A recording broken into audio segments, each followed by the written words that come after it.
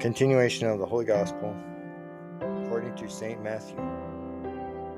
At that time Jesus said to his disciples, "No man can serve two masters, for either he will hate the one and love the other, or he will sustain the one and despise the other. You cannot serve God and mammon. Therefore I say to you, be not solicitous for your life, what you shall eat, nor for your body, what you shall put on. Is not the life more than the meat, and the body more than the raiment? Behold, the birds of the air, for they neither sow, nor do they reap, nor gather into barns, and your heavenly Father feedeth them. Are you not of much more value than they? And which of you, by taking thought, can add to his stature 1 cubit? And for raiment, why are you solicitous?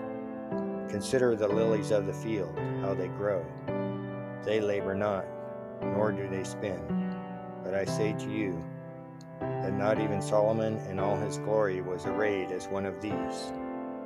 Now if God so clothe the grass of the field, which is today, and tomorrow is cast into the oven, how much more you, O ye of little faith?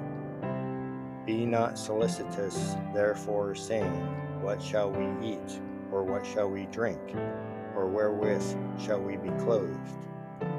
For after all these things do the heathens seek.